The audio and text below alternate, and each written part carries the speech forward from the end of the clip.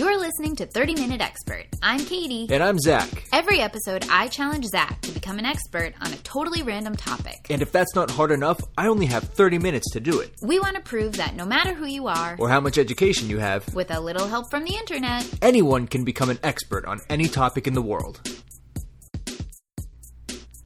Zach, you've been really creative lately. I'm feeling groovy. I could tell. It's coming out of you. The grooves are just permeating.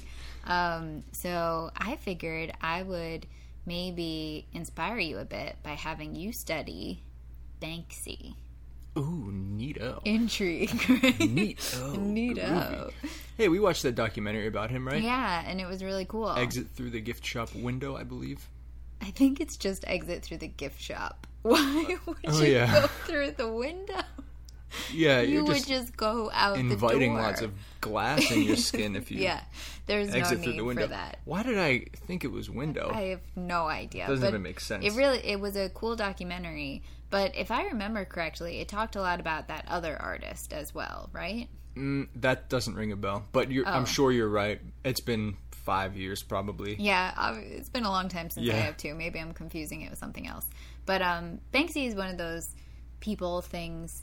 People thing. People things. Yeah, he's one of them people things too. That I really don't know that much about. I feel like I don't think anyone does. That may be the point. Yeah, so right. We'll dig in and find out what there is to know. If you can come out of this in 30 minutes with Banksy's true identity, that would be revolutionary. I will come out of this with his social security number and home address. Please do. Great. Guaranteed. Excellent. This will be cool. Yeah, because like we said, I don't think his identity is known, but I'll bet there are people piecing stuff together. And even if we don't get anywhere near his personal identity, who cares? There's still a lot to talk about I doubt him. You will, unfortunately. That's not going to be my main focus.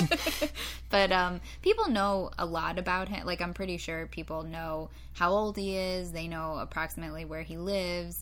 But obviously his specific true identity is unknown. That's pretty cool. That's really cool, right? If you Especially think about it. in this day and age, I think it is so cool when authors, mostly it's, I guess, authors and Banksy, keep their identity unknown. It's admirable. It's impressive. It's really cool. It's crazy because I picture him being this very elusive figure, but like if you saw him, it would be like, oh my God, there's Banksy. But that's the exact thing. We may see him every other day. He could live in our neighborhood. Yeah, it could be you. You better turn. Yeah, when one finger's pointing at me, there are three pointing right back at you, Missy. True. Mm-hmm. Okay, figure out if it's one of us, and then keep going. I'm very suspicious of you, but okay. Cool. You like it? Love it. Great. Banksy. Do it. 30 minutes. Expert. Bye.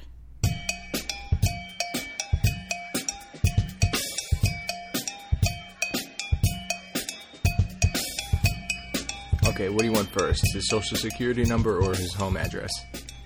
I want his social security number because I'm pretty sure he's English, so I'll be impressed if he has one. Hey, you're absolutely right. That was going to be my joke. He doesn't have a social security number because he is from England. Oh, Bristol, great. England, to be exact.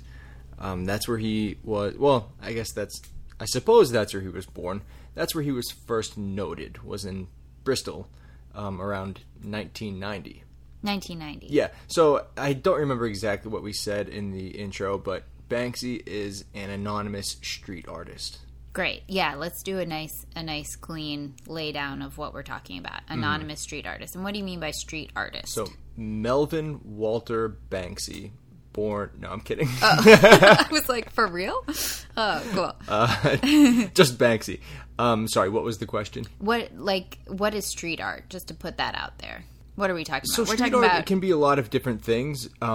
Your average vandalism graffiti artist, that's street art. Mm-hmm. I guess performing on the street would be street art. Any sort of public installation could be street art. Right, public, like an unsanctioned installation could be street art. But what we're talking about in his case is graffiti, which then kind of progressed into stenciled graffiti, which gives it a cleaner image. It's not the graffiti that you see, on the back alleys, on the dumpster, where it's just tags. This is graffiti in that it is spray paint on public walls, but it's, he usually stencils it, and he makes nice art in some cases. And they look like paintings or photographs, like you said. They can be lifelike at times. Not all of them. They vary, you know, but yeah, some of them can be a lot more lifelike. You know, it'll all be one color, but it's a cutout stencil of a little girl's face, you know, so when he sprays it, you know, it looks like a little girl. It's not it's not graffiti art. Like again, as you would see, you know, on a random wall somewhere, you know, from whoever. Yeah. This would be a good time to just just Google Banksy, and you'll see a couple of them, and you'll probably know what we're talking about. They're pretty familiar at this point. Yeah, he's got a very specific look to his work. It's pretty easily recognizable. And at this point, because he's so famous, a lot of people are kind of mimicking his style. But when you see one of his pieces, it's pretty recognizable. Yeah. Immediately. Like I said, his work first started appearing in 1990 in Bristol, and he was associated with a group of graffiti artists called, this is such a weird name, Dry Bread Z. Wow. Yeah, or so English. Yeah, or DBZ. They would be like, let's call ourselves Dry Bread. Dry Bread. I don't understand that at all. I wonder if that has some meaning that I don't know. It probably does. Look at us making fun of them. Meanwhile, it's the most subversive title. Well, it's probably. I'm assuming if there is a meaning, it's some slang thing that. Yeah. More than likely unsavory. True. All right, so DBZ. DBZ, they're doing freehand spray paint. Not what he's doing now. They're doing freehand spray paint, which it can be a lot of different things. It doesn't just have to be the letters and the big, like, swirly tags that you see around. It can be anything, but it's freehand. And he is quoted as saying that he usually wouldn't finish these pieces because he would either A, get cold, or B, get caught. Oh, because they take a long time, especially when you're someone like him who is an artist. And I'm going to keep referring back to vandalist taggers, people who are the graffiti that you see on the walls that you want cleaned up immediately because it's ugly and it's just someone did it in the middle of the night and they're not a good person. I'm going to kind of refer to anytime I'm talking about like vandalism, that'll be kind of what I'm referring to separate the two. So he wasn't doing stuff like that. He was doing more art on these walls. Still illegal because these are either public or private walls, but they're not to be painted on. You're not allowed to just paint on them. Of course. So as the story goes, one day he's out with his group and they're tagging a wall, and some cops come in and they break them up and they chase after them. But they're British cops, so they're like, we are not that scared of them because they have funny accents, right? Exactly. They just have sticks and tall hats. Right. Actually, I think those are just the guys who stand outside of, what are they called? Beefeaters? Who stand outside of... The palace? Yeah. I don't know what they're called. You know the guys we're talking about. Yeah, we know the guys. So picture one of them running down the street, chasing after Banksy, who in your mind is probably just a silhouette because nobody knows what he looks like. That's what he looks like. So picture one of those Beefeater guys chasing a silhouette. That's exactly what was happening. And he gets away and he hides under a garbage truck. Okay. And apparently, while he's hiding under the garbage truck, he kind of looks up at the frame of the truck and sees stenciled on the truck the serial number. And he sees the stenciling, and he thinks, wow, that's such a better way to do this. It's so much faster and cleaner. I can just pre-make the stencils, go out there, do my thing. I can put a whole picture up, whatever he's doing. I can put a whole piece up in, a matter of minutes, as opposed to what I'm sure in some cases would take hours to do these, the more elaborate ones at least. So from then on, stenciling is his method. That's what he kind of sticks to. Again, it's faster. You're less likely to get caught. You actually get to finish your piece that you had thought out and want to put there. Right. So it was a pretty good choice to start going with the stenciling. What a fun moment. Under the truck, seeing the serial number. Yeah. I know. I couldn't find exactly where that came from, but that story is cited on different websites and things like that, so I assume it comes from some interview. He's given very few interviews. But he has, and I didn't watch all of them, so he could have easily just said that in one of them. Anyway, around 2000, he moves to London, and his work starts to pop up all around London. And he's not known at this point, but again, he's got that signature style, so it's kind of like, if you knew, you knew, when you saw his work. This is weird, though. Wikipedia says that he was the goalkeeper for the Easton Cowboys and Cowgirls soccer team in the 90s, and he even toured with them to Mexico in 2001. Okay. If that's true, how do we not know solved? exactly who he is? I don't understand how that could possibly be true. Did there you would see be a that team anywhere photo. There else would be in your 30 minutes? I did not know. That may be just some person having a little fun with Wikipedia. I seriously consider it really that. might be. Well, because that's if pretty it is, funny. well done, and I'm telling your parents because I'm trying to do something serious here, and I don't need to be reading about the Cowboys and Cowgirls soccer team. If that's true, fun, very fun tidbit. Yeah. Oh, it very well could be true. It's just so weird. Yeah, it is weird. Anyway, many of his works are kind of anti-war, anti-capitalist. Yeah, right. What we would call today like social justice warrior. Yeah, he has a political message to his work. It's not just pretty artwork. He's trying to say something with what he does. Definitely. He is, as much as he is an artist, I'd say you could call him a political activist. Mm-hmm. I think that a lot of artists are that way. Yeah, that's very true. Mm-hmm. They're not just trying to make pretty pictures. They're trying to say something. For sure. His probably a little more literal than most. Yes. Like sometimes he's literally spelling it out with words, whereas other artists, you might look at their photo and be like, oh, this, the green represents blah, blah, blah. Right, whatever. You have to read into it a little bit more. His are extremely literal in a lot of cases. Can you give us a couple examples? We're going to get into some examples a little later on that highlight that. Cool. But before that, his first big mural, and we're going to get right into it with this, is a mural that I don't believe still exists. It was called The Mild, Mild West. Mm-hmm. And it showed a teddy bear throwing a Molotov cocktail at 3 riot police. Oh, wow. So that's just, an example of kind of where his head's at. He's showing this volatile scene, but instead of it being, an oppressed person or an aggressive person throwing the Molotov cocktail, it's a teddy bear. Yeah. Stuff like that. And that's his first big mural. And that was, I believe it was painted over an old advertisement that was somebody wanted covered up or something like that. So they allowed him to cover it up with his own work. Oh, wow. Something like that. Yeah. So that was sanctioned. That wasn't I think so. graffiti. From what I read, I believe it was, sanctioned. Cool.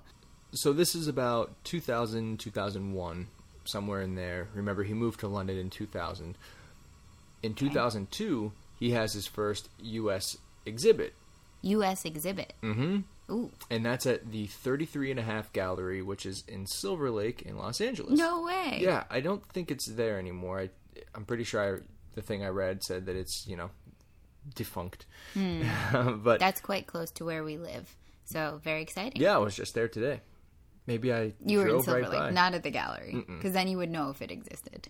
Yeah, that's a good point. Mm-hmm. So around that time, his silkscreens start to sell. His stencil prints are selling, and they're selling pretty well, but to a very small underground community. Again, only people who are really in the know.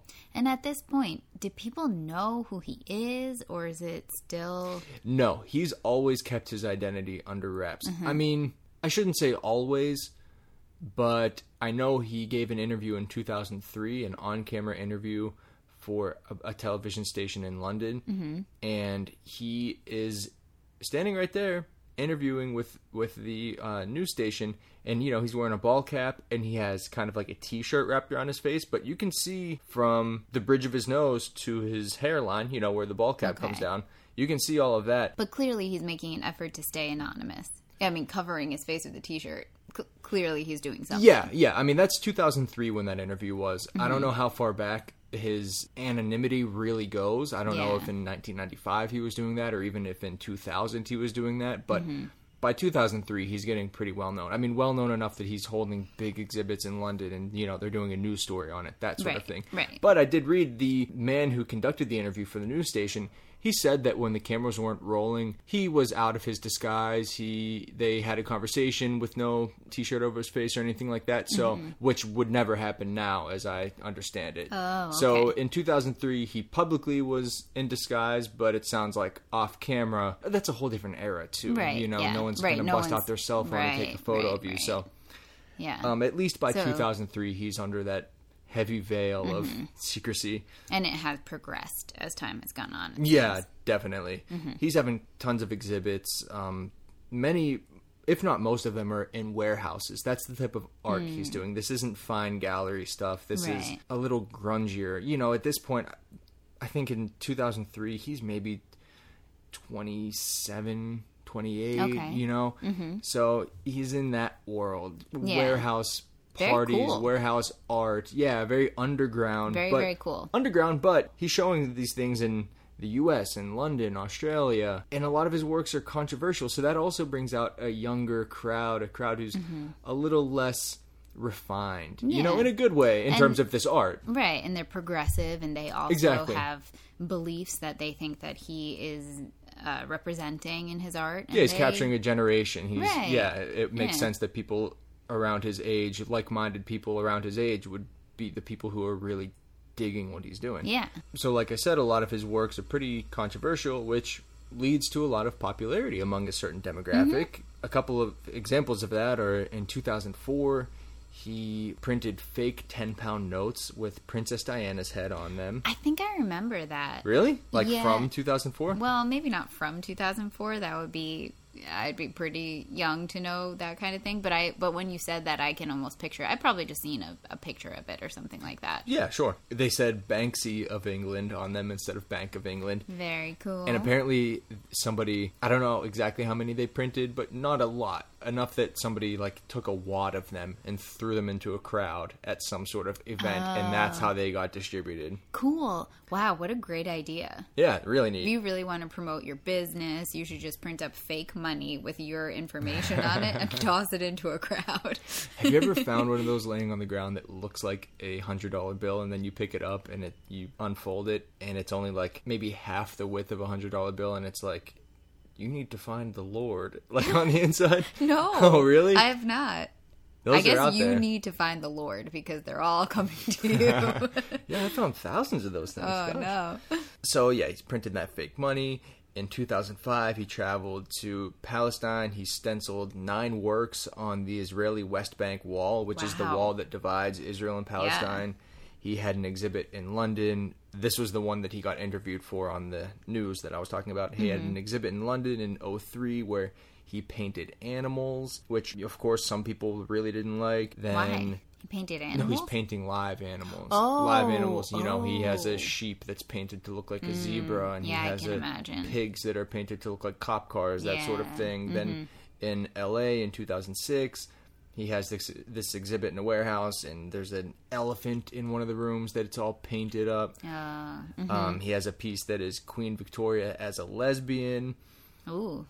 That one was purchased by Christina Aguilera, along with 2 other pieces for $25,000. I believe that was 2007. Wow. Very 2007. Oh. Christina Aguilera, lesbian Queen Victoria. It encapsulates the year. I wonder if she still has it. It's got to be worth more now. Yeah. I mean, a lot more. 2007 proved to be a pretty big year for him. He had some huge auctions. He sold pieces for, and these are at, you know, Sotheby's and Bonhams of London, like really big auction houses. Yeah.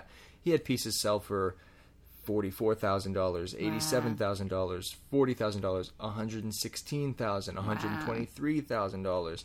Now, are these pieces he's painted that are painted on a canvas or something like that, or are they, because I feel like I've seen people take down his works from wall, you know, he paints on a wall and then they will remove it because it's a Banksy, so especially nowadays it's so incredibly valuable. Was that what's going on then, or was this even just pieces he created specifically to stand alone and be sold?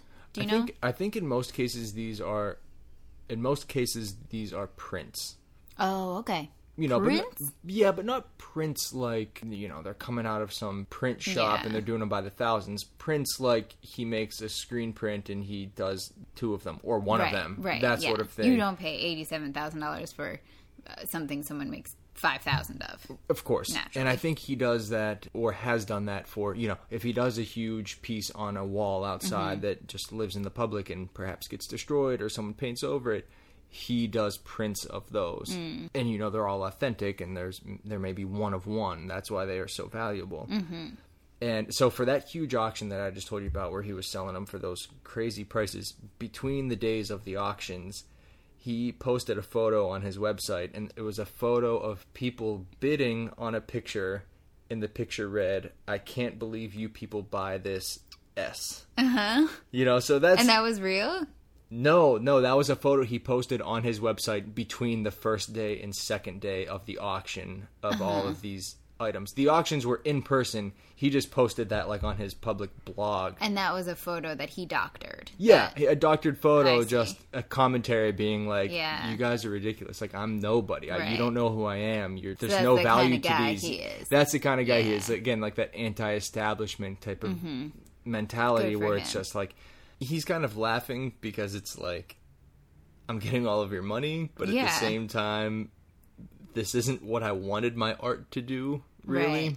Right. He's kind of taking their money while laughing at them behind their back or something. Kind of, yeah. I take it that he's probably not the biggest fan of the typical person who will drop $123,000 on one of his pieces. Yeah. Kind of like that John Lennon... I think it's John Lennon. It's one of the Beatles. I believe John Lennon, a quote where, I guess at one of the concerts, he said something to the effect of, "If you're in the cheap seats, clap your hands. Everybody else, just rattle your jewelry," or something like that. You know? I've never heard that. So it's kind of taking a shot at the people who are paying these high prices to see you, even though they are the ones who are funding your wealth, you know? Yeah. But it's it's kind of cool to take that shot and know that it could have repercussions financially. And if you're a true artist, I suppose that's not what you're in the game for anyhow. So that's all in 2007. Later in 2007, he sells a piece called Space Girl and Bird for $576,000. Dang. Which was 20 times the estimate price. Really? Yeah, from the auction house. Things are looking up for Banksy. As you could probably gather from those controversial pieces that I cited, he's got some political leanings to him, some social commentary type of stuff to him. A few of his pieces, not a few, a lot of his pieces really lean into that and kind of help to spread a message that he wants to spread. Most of them do, right? Yeah, At this point? Point? You're right, most of them. In 2009, he had a piece that was to kind of commemorate the closing of the climate change conference. And it was a painting of the words, "I don't believe in climate change," and those words are like kind of submerged underwater. So that sort of thing. He has a piece which I think is so cool. I don't know if you've seen it, but I know you'll be into this. He has a piece called "Show Me the Monet," and it's a recreation of Monet's water lilies with... so you're familiar with that painting, right? With an overturned shopping cart in the pond. Oh. And like a traffic cone in the pond. You know, just kind of garbage. Just what that would be today. Yeah. You know, you have this beautiful little serene thing, but then there's, you know, a little stream, but there's litter all through it. Yeah. Which it's really cool because it's like a spot-on recreation of the painting, but then there's this shopping cart That's just so laying cool. in the I've middle. never seen that. That's awesome. It's cool. Yeah, I'll show you a photo, and we'll post a photo of that. He has another one. This one's probably my favorite, called Season's Greetings. And I had never seen this before today. He was painted... And if we haven't said this already, I mean, he's a street artist. I know we said that, but a lot of his paintings are done on public walls. Like, literally overnight, you know, you might come out of your apartment building if you live in New York City or London, and you round the corner and you're staring straight at an original Banksy that wasn't there the day before. Yeah, that to me, you know, that's is seen all over the world via the internet now. That's how it works now. It's like all of a sudden I'm sure you'll get to this, but it happened recently too, where all of a sudden there's a new Banksy, and it's just painted on a wall somewhere. It's not made known to anyone. He doesn't publicize he's about to do it. It is still true to the art of graffiti artists or street artists. It just so happens that we're all very aware of him and looking out for him, and his work is worth lots and lots and lots of money. In this case, with Season's Greetings, he painted it on the corner of an ironworker's garage, which I don't know if there was any intention of it being on an ironworker's garage. Yeah, I guess so, but I don't know. An ironworker's not really like a target, in my opinion. Maybe he's sporting them. I doubt it. Oh. I'll tell you what the painting is. So it's painted on the corner of this garage, and on one side is a boy catching snowflakes on his tongue. Mm-hmm. And then on the other side, you see that the snowflakes are actually ashes and embers from a fire. Ooh, yeah. So, I mean, I love that juxtaposition of those two sides. But you know what I mean? Like, I don't know if that was necessarily targeting the ironworkers' garage. Do they make pollution? I mean, this is literally a garage. Like, it's the size of a 3-car garage. It's not like some big factory. And also, I don't know any of his other works to target anyone. He might place them strategically to call attention to something, you know, like the Palestine Wall, like that sort of thing. Of course. But the climate change one, it's not like he goes and puts that on the side of an Enron corporate building, something like that. So I don't think there was any connection with the That is really garage. cool, and it's very cool taking advantage of the 3D component of it. The fact that you could, because it's a corner of a building, you can see just one part of it and not see the other, but they're really connected. That's really very, very cool. Yeah, I like that one a lot. And then again in 2015 in, I don't know how you say this exactly, Calais, maybe, France. And that's a town that a lot of people stay in when they are trying to immigrate to the UK.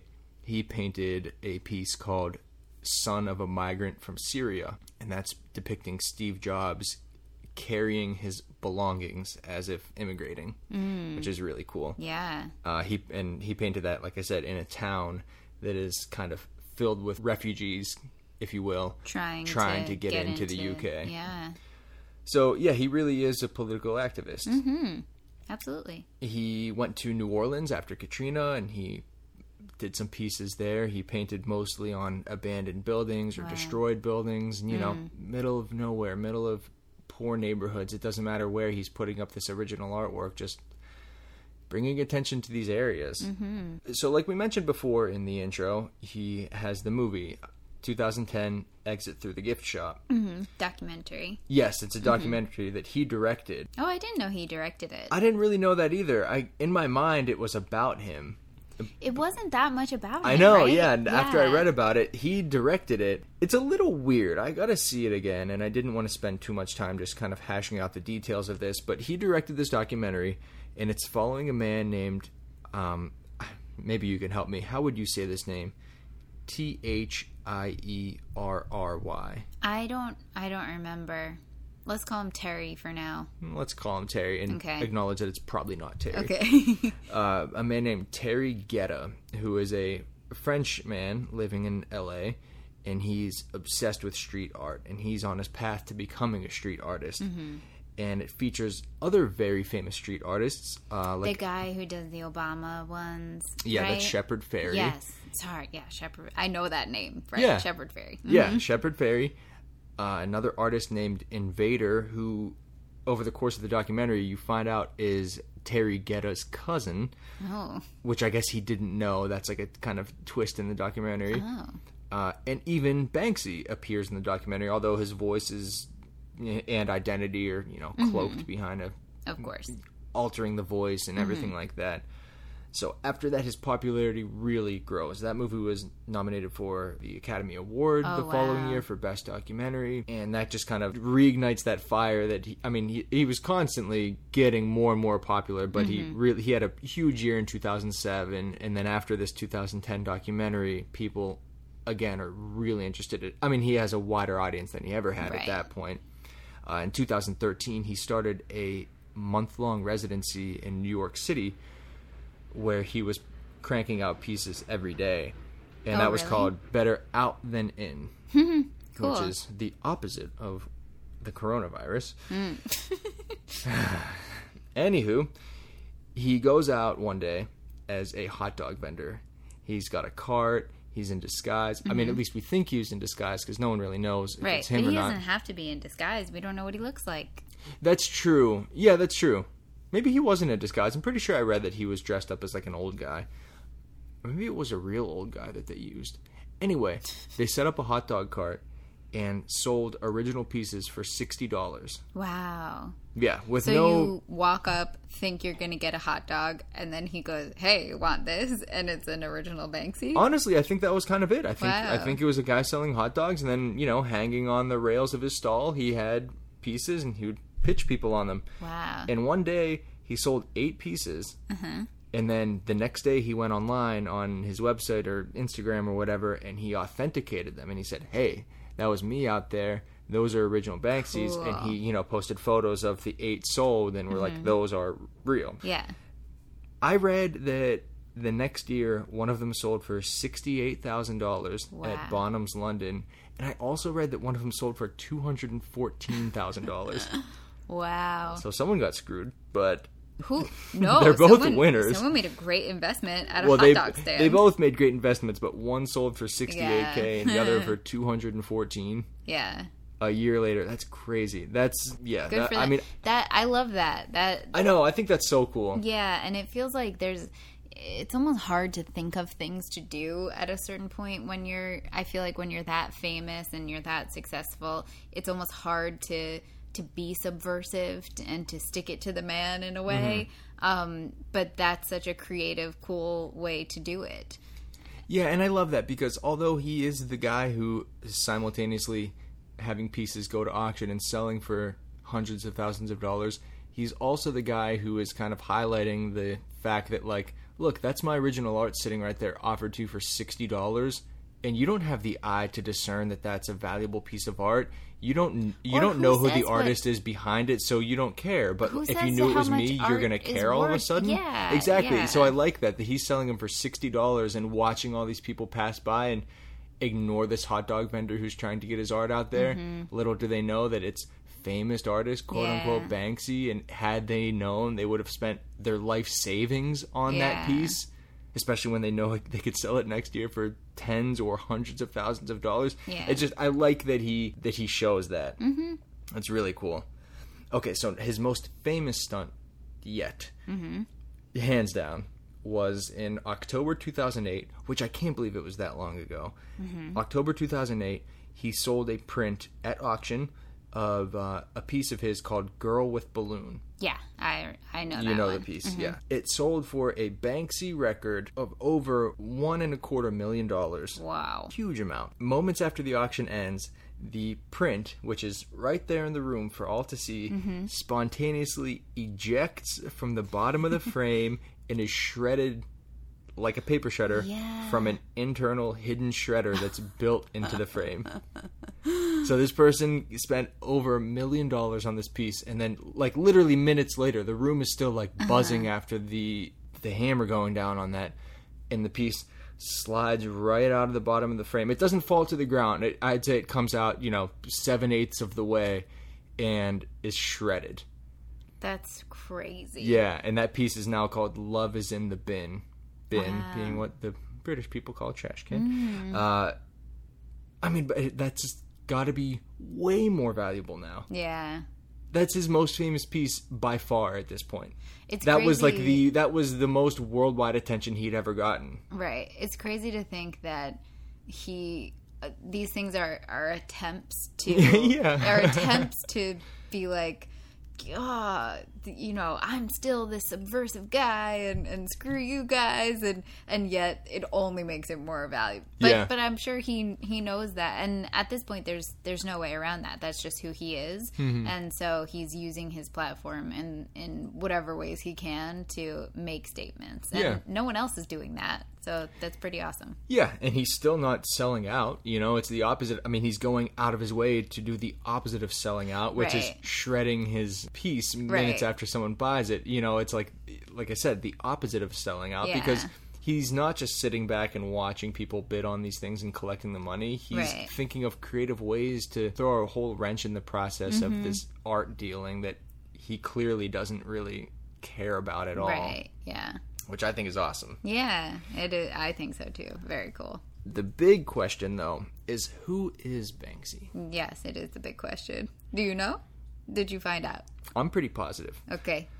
There are obviously a lot of theories surrounding this. One is Terry Guetta, the guy from the documentary. I don't think it's him. Just because I watched it. I don't either, but when you Google, who is Banksy, who might be Banksy, that sort of thing, that's one of the theories that are out there. Okay. I didn't see any evidence that really made me think at all that it's him, other than the fact that he's the one featured in the documentary that Banksy directed. I don't know why it would be him. But I guess some people think it's Terry Guetta. Yeah, okay. Another is Robert Del Naja from the band Massive Attack. Oh. So his friend, who is a prominent DJ, I apologize, I forget his name, suggested in an interview that Robert may be Banksy. And this DJ didn't know. He was just like, I don't know, like he might be Banksy. Like I kind of think he's Banksy. I guess several of his performances have coincided with Banksy pieces popping up, that sort of thing. So he put that out there. So that's a theory. That's cool. Another is a man named... Multi-talented, if so. Musician and artist. Big time. Well, yeah. And then there's this one, Jamie Hewlett, who is a comic book artist, and he is also the artist behind the Gorillaz, the band. You know how they're always animated? They have really cool animation. Yeah, art. He's the designer who came up with that, and he animates all of their stuff. Oh, wow. So I didn't see... I was just kind of reading through some of these briefly. I didn't see why people think it's him. I think they just saw it the might have cartoon and they were like, it's probably him. Probably that. And then the most thought person, and this is the one I think, and I'll tell you why, is a man named Robin Gunningham. And he's English as heck. Yeah, he's English. He's a Bristol native. Okay. The same town that Banksy's from. Yeah. Fits the age and everything like that. And the reason that I think it's him is because Robert Gunningham is, no offense, nobody. There's no other reason he would be linked to him. This other guy's the front man of a band. The other guy's featured in the documentary. The other guy's a famous artist. This guy is like, there's nothing to him besides people think he might be Banksy. Why? So it's like, why would he even be in the mix? I don't know exactly what the You're source is. Well, there have been photos of him every time that a Banksy art goes up. Someone catches him doing it. It's like... There is a photo. If you search Robert Gunningham, there's a photo of who I assume is Robert Gunningham because he's who comes up when you search for him for the photo. And this was a couple of years ago. A lot of English tabloids were like, this is Banksy. Like, we're telling you, this is Banksy. And it's a photo of him, and it's the same single photo that all of these people ran with. Yeah. So it must be the only one out there. But, again, from the brief reading I did, I think that's the one who's Banksy. And he's a little older than you think. I believe his listed age is like 46. When you see the photos, like, he's a little on the older side. He's not who you picture being the one behind all of this. But he's been going at it for a long time. You said 1990 is when he started, right? Right, but he's not old. I mean, I think his listed birth date is 76, I want to say. How old would that make him? Now? Make him 44? So that's the same age as this Robert Or maybe dude. his birthday was 74 because I want to say he was 46. Yeah. So it checks out, is my point. It's Robert. You solved it. Robert? Why Robert? Robin, you mean? Rob. Oh. Robert. Well, there is another Robert that I mentioned above, Robert Del Naja, but I was like, why are you going back to him? No. That's Sorry. not him. Yeah. Gunningham. Someone find out if Robin Gunningham was the goalie for the Cowboys and Cowgirls. Oh, wow. in the That 1990s. could really crack it. Yeah, bust this thing wide if he open. was. So finally, he's not without his criticisms. Some people call it simple. His art? His art, yeah. All right, let me see you get out there and stencil in the middle of the night. That's what I'm saying. Some people call it hipster art, which, fine, sure. Doesn't mean it's bad. No. Other people call it pure vandalism. Which it is. Well, it definitely is. It is vandalism. But who was the New York mayor that just ran for president? Bloomberg? Yeah, Bloomberg. He hated Banksy. He was not a fan. Typical. He was very outspoken about him. Not surprised. Putting up art while he was the mayor. Yeah, and I saw another quote from a writer who said something like, his art is pleasing to idiots because it's simple to understand, or something like that. So... people... Like any artist, there are love to people hate who on are people. critiquing. Yeah. Mm-hmm. That's true. So there you go. Hey, if you don't have critics, you're not doing anything, right? Preach. Just ask Taylor Swift. She talks about that or something. Mm-hmm. Yeah. So something that I thought was interesting was that a lot of these things have been painted over because, like we said, they're in public spaces. They are technically illegal. Mm-hmm. It's not illegal to cover them up with your own illegal art. It's just only like illegal graffiti, to spray paint over... It's just as illegal to spray paint over a blank wall as it is a Banksy piece. Of course. So he's had paintings covered up in Bristol, London, Toronto. There's one guy out there who's covered up like several of his paintings. Who kind of is like a troll, like a real life troll. Yeah, that's kind of rude. He said paintings accidentally destroyed by plumbers. Okay, that's all I got. Cool. Well, it seems like you grew to be fond of Banksy throughout this. Definitely. I mean, I had seen a few of his pieces before and thought they were cool. And like I said, we saw the documentary years ago and I liked that. But yeah, looking at them again, I was like, wow, these are, and especially that Season's Greetings one, I like that. And the Show Me the Monet, I really like that one. Yeah. Yeah, there's a lot of cool stuff. And I mean, there are dozens and dozens, probably hundreds of his pieces out there that you can look at online. So I definitely encourage you to go on there and check them out. Yeah, I feel like after this episode, it really makes me want to go on and look at. I mean, obviously, it's a very visual component, but I want to check it out myself a bit. Well, then do it. Hey, maybe a Banksy will pop up near you one of these days. Yeah, did you see one popped up really recently? Yeah, he just dedicated one to healthcare workers for COVID-19. Mm-hmm. Yeah, it was like a little boy.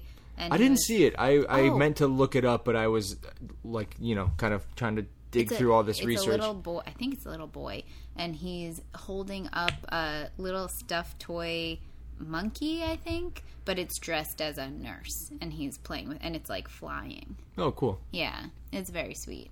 Very sweet. Yeah. So check it out. We'll find a picture of it. Yeah, I gotta look that up. For sure. Cool. Banksy. Dunzo. Turns out it wasn't you. It wasn't you either. I was kind of surprised. Too bad. We'd be rich. Yeah, I know. Dang, I wish you were Banksy. Me too. All right. Oh, well. All right, adios. Thanks for listening. Follow us on Instagram at 30-Minute Expert Podcast, where you can see cool photos of all the things we talked about today. And send us suggestions for future episodes. Also, if you're a real-life expert on one of the topics we covered, write to us and let us know what we missed. You can email us at 30-Minute Expert Podcast. That's 30-Minute Expert Podcast @gmail.com. If it's something especially interesting, maybe we'll read it on the show. If you're enjoying the podcast, please subscribe. And if you're really enjoying it, write a review. Thanks so much for listening. We really appreciate it. Bye-bye. Bye.